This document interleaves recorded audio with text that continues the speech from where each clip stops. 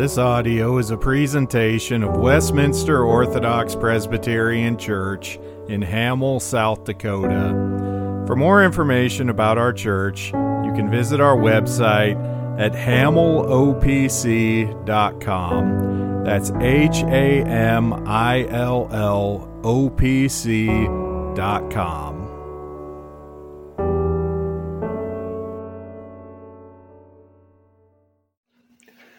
Our scripture reading for this evening comes from John chapter 15.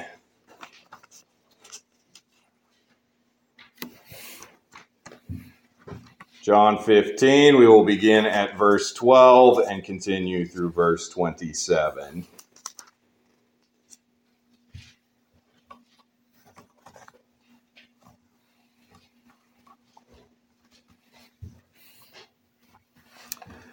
Hear now the reading of God's holy and inerrant and inspired word.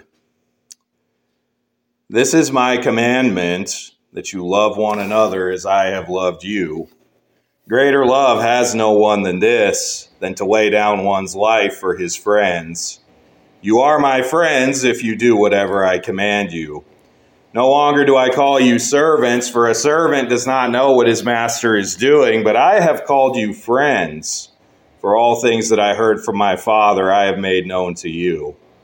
You did not choose me, but I chose you and appointed you that you should go and bear fruit, and that your fruit should remain, that whatever you ask the Father in my name, he may give you. These things I command you, that you love one another. If the world hates you, you know that it hated me before it hated you. If you were of the world would love its own. Yet because you are not of the world, but I chose you out of the world, therefore the world hates you. Remember the word that I said to you, a servant is not greater than his master. If they persecuted me, they will also persecute you. If they kept my word, they will keep yours also.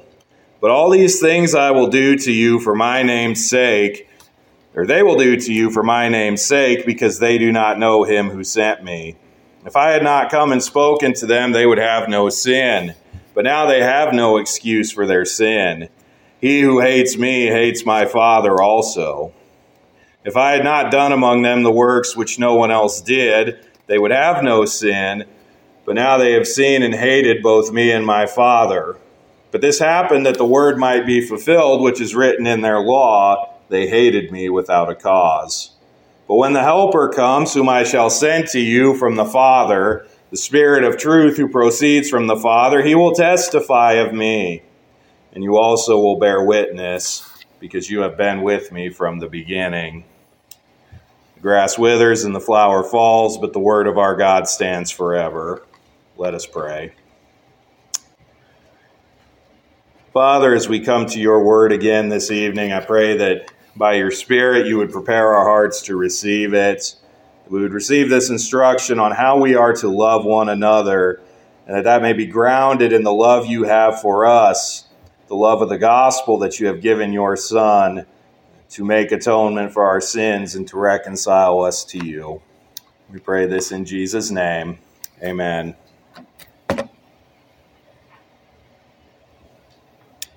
We often see in popular stories, it can be books or shows or movies or anything at the like, that often in stories that depict wars, that depict battles, depict conflicts, there's a decisive battle at the end of the story where all the good guys in the story have been building and working and preparing to go and finally face the enemy and defeat them and win for the cause of good. At least that's how stories used to be told. Often in our day, they like to make bad things look good and evil grayer and have anti-heroes and the bad guys getting away with things. But I'm thinking of a final battle where it's clearly the good guys and they're fighting against evil. Oftentimes in these kinds of stories, there will be the speech from the general or the king, from the hero of the story to prepare them for the final struggle. It's not just in stories. This has happened in real life. It's happened in history. You could think, for instance, of Winston Churchill's famous speech of, "We shall fight them on the beaches." preparing Britain to retake Europe in World War II, or Patrick Henry's "Give me liberty or give me death." Well, the Christian life is not a typical battle. It doesn't involve storming the beaches or throwing off dictators or anything of the sort, usually. But it is a battle. It is a warfare, fought under the banner of a king. A few weeks back, we looked at Psalm 2 and how Jesus is the king to whom all other kings owe their allegiances. At VBS or in Sunday school, we sing the song, "I'm in the Lord's army." Or this morning, we sang, "Onward, Christian soldiers." These things are true. We are in a battle. Christ is our king. He is our general. We make spiritual warfare against the world and the flesh and the devil. Well, in Jesus' upper room discourse, these last hours he will spend with his disciples before his arrest, he is preparing his disciples for a battle that is to come. He will actually leave them. He will go and be captured and killed within a day. He will live again, but then he will ascend into heaven. It will be in the hands of these men with him to carry forth the banner, to build the spiritual kingdom of the church. Our text tonight continues Jesus' preparations of his disciples for this coming reality. How are they to go into battle? How will they fight? How will they need to be prepared? In our text tonight, we see Jesus' words to prepare his disciples for the coming battle. It's not a typical battle, as I said, but very much a real battle all the same. So first, he instructs them concerning friendship in verses 12 through 17. Jesus gives instructions for how those who are on his side, how they ought to relate to one another. And second, we see foes in verses 18 through 25. Jesus gives instructions concerning the kind of opposition that his people will face and why. And then third, we see a filling in verses 26 and 27. After Jesus departs, his people will receive additional help. So again, we have friendship, foes, and filling. First, we see friendship in verses 12 through 17. We pick up after Jesus' teaching last week concerning how he is the vine and his people are the branches on that vine. He is the source of life that nourishes and feeds his people, though he also prunes them. And he cuts off and removes those unproductive branches that have no life in them. This teaching follows that by giving instructions as to what believers ought to do in light of these spiritual realities and the life that they do have. Jesus says, "This is my commandment, that you love one another as I have loved you." Now remember how Jesus has just described his own love in verse 9. It is the same sort of love that the Father has for him. Perfect, inseparable, unconditional, unfailing love. And that same kind of love that the Father has for the Son is the love that Christ has for his people. But it is not only a theoretical intra-Trinitarian love that only God truly knows. We see the analogy of this love in what Christ does for us and how he describes it in verse 13. Greater love has no one than this, than to lay down one's life for his friends. Jesus does not speak of this as one who does not know what it entails. He, being God, knows all, but he, being man, is about to undergo this very thing for his people. He is going to die so that they might live. And this is the greatest expression of love. Think about it. What is more loving, what is more heroic than dying so that another might live? You might know of a case where this has happened, or at least cases where someone was willing to do that and took steps towards doing that, even if it didn't turn out that way. I remember a few years ago a situation in Cheyenne, Wyoming, where we used to live. There was a young boy, I think he was 6 years old at the time, was with his smaller, younger sister, and they were attacked by a dog. The boy got in the way of the dog to protect his sister, and he was mauled severely. He didn't die, but he had to undergo a lot of medical procedures and stuff following, but he was willing to go that far to protect his sister if he needed to. He showed the kind of care and concern and resolve for his sister, even at his young age, that he was willing to die if that's what it took. There are many cases where brave souls have laid down their lives to save others.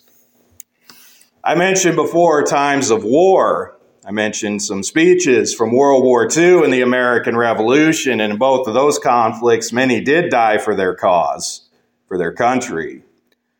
We see other stories where people go to great and daring lengths to even suffer and die to protect and save others. There is no greater love than this because it is completely selfless love.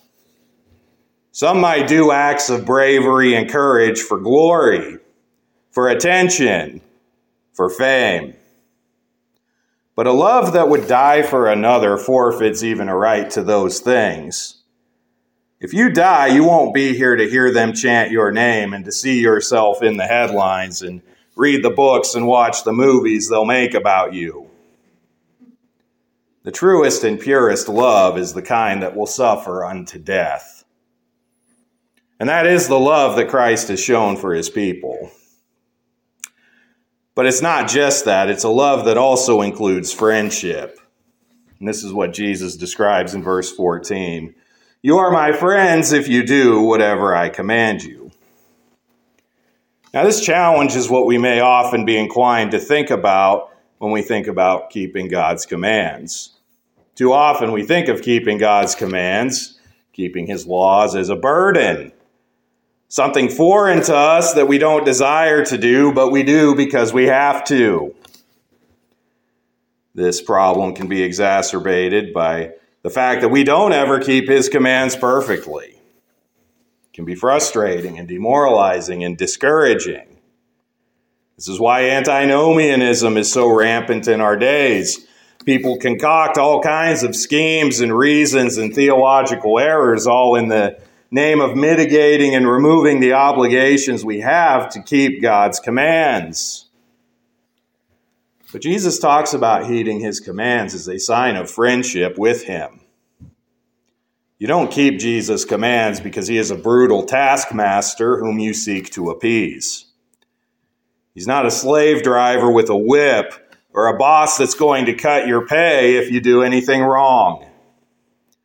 No, Jesus makes that difference in relational status clear in verse 15. His disciples he no longer regards as servants that serve him out of mere obligation and responsibility.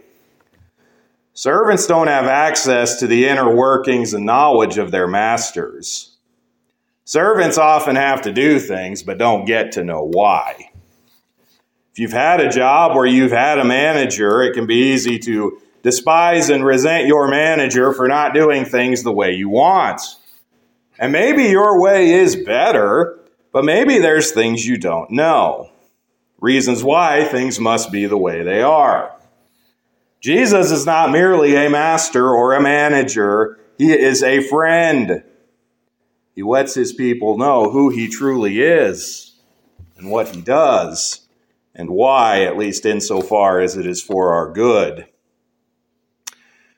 The Upper Room Discourse is a fine example of this. All throughout it, we see Jesus revealing some of the deepest and most profound truths of his person and work, and at long last in ways that are plain and clear and understandable to us and to his disciples.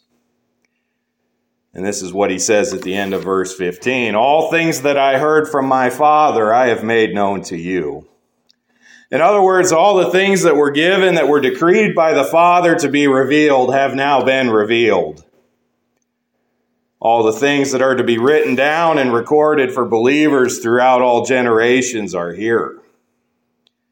Jesus has made himself plain and clear to his people who are his friends. And Jesus is the best kind of friend, the friend that was willing and did lay down his life for his friends. A friend like that is precious, and Jesus is the friend more precious than any other. And this affects how we should approach his commands. We love him because he first loved us. Jesus makes this clear in what he says in verse 16. You did not choose me, but I chose you. God is sovereign in salvation, and in Christ he has chosen his people from out of fallen sinful humanity. Now this is devastating to our Arminian friends, those who believe that we choose Jesus out of our own free will, that basically we decide that he's our friend. That basically Jesus just lays out all the goods before us and we decide if we're going to buy them or not. The Bible tells us that apart from Christ, we are dead in our sins and trespasses. On our own, we are enemies. We are estranged. As we just saw in our text last week, apart from Jesus, we can do nothing. Jesus has to change us. He has to turn us to himself. He has to revive and resurrect us. He chooses us. We don't choose him. And he did. He appointed his people to salvation. He appointed us to everlasting hope and everlasting life. And that is a great and glorious thing. But he did not appoint us just for that. He appointed us, consistent with what he said last time about the branches on the vine, to bear fruit. We are appointed to do what is pleasing to him, to keep his commands, to love and to serve others. And our fruit shall remain. We remain and abide in him all our lives if we are truly united to him. And the fruit that is born for Christ's kingdom lasts forever. It is so as we are sanctified, we are more and more conformed into the image of Christ and fitted for heaven until we finally arrive at its door. We also labor to see others brought to salvation through Christ's appointed means of proclaiming the gospel, so that others come into this eternal life. And we see here that whatever we ask the Father in Jesus' name, that is, whatever we ask is in accord with his will and purposes, he gives to us. God will give his children what they need to accomplish his purposes. Again, not a blank check for health and wealth and prosperity. But as our wills are conformed to God's will and our purposes conform to God's purposes, we will ask for the things that are good and the things that he desires us to have, and he will give them to us for our good and for his glory. Jesus bookends this section on friendship, restating the great commandment: love one another. But not all that comes will be representative of or reciprocal of that love, and that brings us to our second point. After friendship, we come to foes in verses 18 through 25. Not everyone is ready to receive or return the love of Christ. Jesus makes this clear in verse 18. If the world hates you, you know that it hated me before it hated you. To these disciples who were there with him that night, this would have been something obvious. They've been with Jesus as he has faced much resistance and opposition. We've observed this even as we've gone through the book of John. How often do the scribes and the Pharisees and others oppose and criticize Jesus? He represents a threat to them, a threat to the status quo, a threat to the way things are and the way people want them to be. The most offensive aspect of the love of Christ is something that I've said already. It is a love grounded in law, a love that is according to the commands, according to the absolute moral standards that God has set forth. So one could imagine the kind of hatred and resistance that could arise when a society departs from such standards of morality and embraces relativism and chaos and an ethic where nothing really matters. We don't have to imagine this. This is very much the situation in which we live in our day. The world hates us because it hates Jesus, because Jesus is God, and his character and his ethic is that of God. People are fine with a Jesus who's just a nice guy who taught nice things, but they have no place in their hearts for a Jesus who says things like, "No one comes to the Father except through me," or "Go and sin no more." That Jesus is too limiting, too exclusive for the tastes of our day. But that's the real Jesus, the Jesus who is the Jesus who saves. And because the world hates Jesus, it hates those who belong to him. In verse 19, Jesus says that if his disciples were of the world would love its own. The world loves worldliness, and it loves worldly people. He continues to explain that if the world hates him, the master, they will hate the servants of the master. If they persecuted Jesus, who was perfect, righteous, just, holy, and loving beyond any other person who ever lived, we should expect no less laboring in his service. This challenges a lot of what Christians think today about their relationship with the world. The last 50 years or so, there have been some major shifts in American Christianity towards being seeker-sensitive. That is, if we just make the church appeal enough to what people want, to their sensitivities, they'll like us and they'll want to join us. So we'll change how we worship. We'll change the content of our teaching and our doctrine to try to appease an unbelieving world. More recently, we see this in how many Christians try to emphasize being winsome, which is often just a cover for more of trying to appease the world, appease the culture, give the world what it wants so it will like us. One of the major vehicles for this is the therapeutic. A pastor friend of mine in Wyoming, his name is Matt Powell, he posted something this week about therapeutic antinomianism. I think he nailed this down very well. He said that's where you never talk about sin, never talk about culpability or responsibility, especially when talking about the sins of whoever your favorite constituency is. Instead, it's all brokenness, trauma, mental illness, etc. Your target audience is never responsible for their wrong actions. Instead, it's always the fault of someone else, someone who hurt them. Bad parents, abusive men, tyrannical church leaders or the like, or genetics, or medical conditions, etc. End quote. All of this sort of talk is an attempt to appease the world, to try to make it hate us less. But the world doesn't hate us because we are wrong and need to adjust. The world hates us because of the core and content of our message, which is Christ himself. We are not in some neutral or charitable disputation with the world. We are at war with the world. If the world hates Jesus, we're not going to fare any better. We're not going to out-winsome or out-nice or out-impress Jesus. But our weapon in this war is the word. Jesus says in verse 20, "If they kept my word, they will keep yours also." In other words, as God is sovereign and has chosen some for faith and salvation, some will hear the word and believe and keep it and abide in it. But it's in God's hands, not ours. Some hear the word and it is judgment to them. It enrages them and it motivates them to persecute that word and those who bring it, and to persecute Christ and those who come in his name. Because they hate Jesus and they hate the Father who sent him, they hate his words and they hate his people.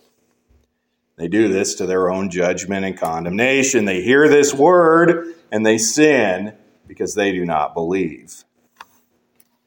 This hatred of Christ was prophesied in the Old Testament, which Jesus mentions in verse 25. He quotes a line that actually appears with variation in a few different psalms, like Psalm 35, verses 19 through 21. It says, "Let them not rejoice over me who are wrongfully my enemies, nor let them wink with the eye who hate me without a cause. For they do not speak peace, but they devise deceitful matters. Against the quiet ones in the land, they also opened their mouth wide against me and said, Aha, aha, our eyes have seen it." Those were David's words, but David's greater son is the ultimate fulfillment of them. No one was hated more, despite having less cause to be hated, than Jesus. For all the good he did, David was a sinner. In some cases, he suffered because of his own sin. But Jesus never sinned. He was hated and he suffered for no other reason than the sheer hatred and opposition that the world and its people had for him and for the Father who sent him. So we recognize that the world hates us because it hates Christ. What help will we have against this hatred? This brings us to our final point. After friendship and foes, we come to filling in verses 26 and 27. Now, this is a review of something that has already been said in this discourse. Christ will send the Holy Spirit to help and comfort believers as they face the world's opposition. In verse 26, Jesus says that the Helper will testify of him. This means that the Spirit will make the word effectual, both for the salvation of sinners and for the sanctification of God's people. We are at war with the world. The world is enemies of Christ and his church, and on its own, that is exactly where it will stay. But God does a supernatural and miraculous act by the Holy Spirit, in that some of these enemies are raised from death to life, from sin to salvation, from enmity to friendship. And the Spirit testifies to their spirits that they are children of God. Their hearts of stone are replaced with hearts of flesh. And these apostles who were gathered that night, they would be the first, empowered by the Holy Spirit, to testify of Christ to the world. And though it will come in the face of much persecution and opposition, the Spirit's power will save people from their sins and deliver them from the kingdom of darkness into the kingdom of light and life. That first day at Pentecost in Acts chapter 2, 3,000 came to faith in Christ. Millions, billions since then all over the world, across all different times and cultures and nations, have been brought in by the Spirit's power. Enemies are made friends. Hostiles are reconciled to God. It is God's doing and God's power, and He alone receives the glory. Our task, our responsibility, is to do what He has called us to do. For some, this is to proclaim the word. For others, it is to sit under and support its proclamation wherever the work is done.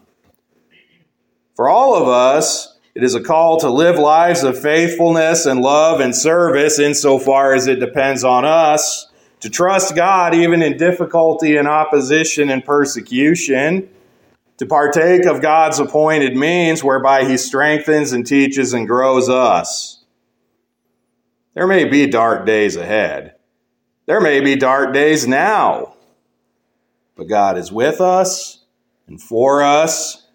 He has called us friend, and He enables us and strengthens us, and He meets with us by His word and His Spirit, so that even as we fight, we love. Even as we struggle, we praise and we worship. Even as we suffer, we show forth the gospel. These words of comfort to Jesus' disciples are words of comfort and hope to us. May we hold fast to this hope and shine it forth in the world. Let us pray.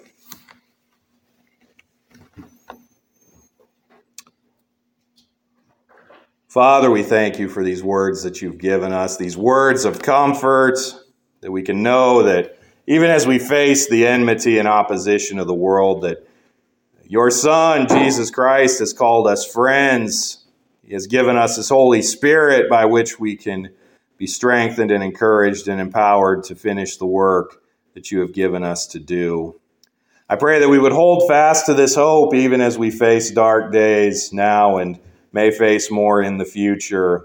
I pray that you would, even despite these trials and oppositions, strengthen and encourage your people and bring more in, bring them to salvation that only comes in Christ. And we pray this in his name. Amen.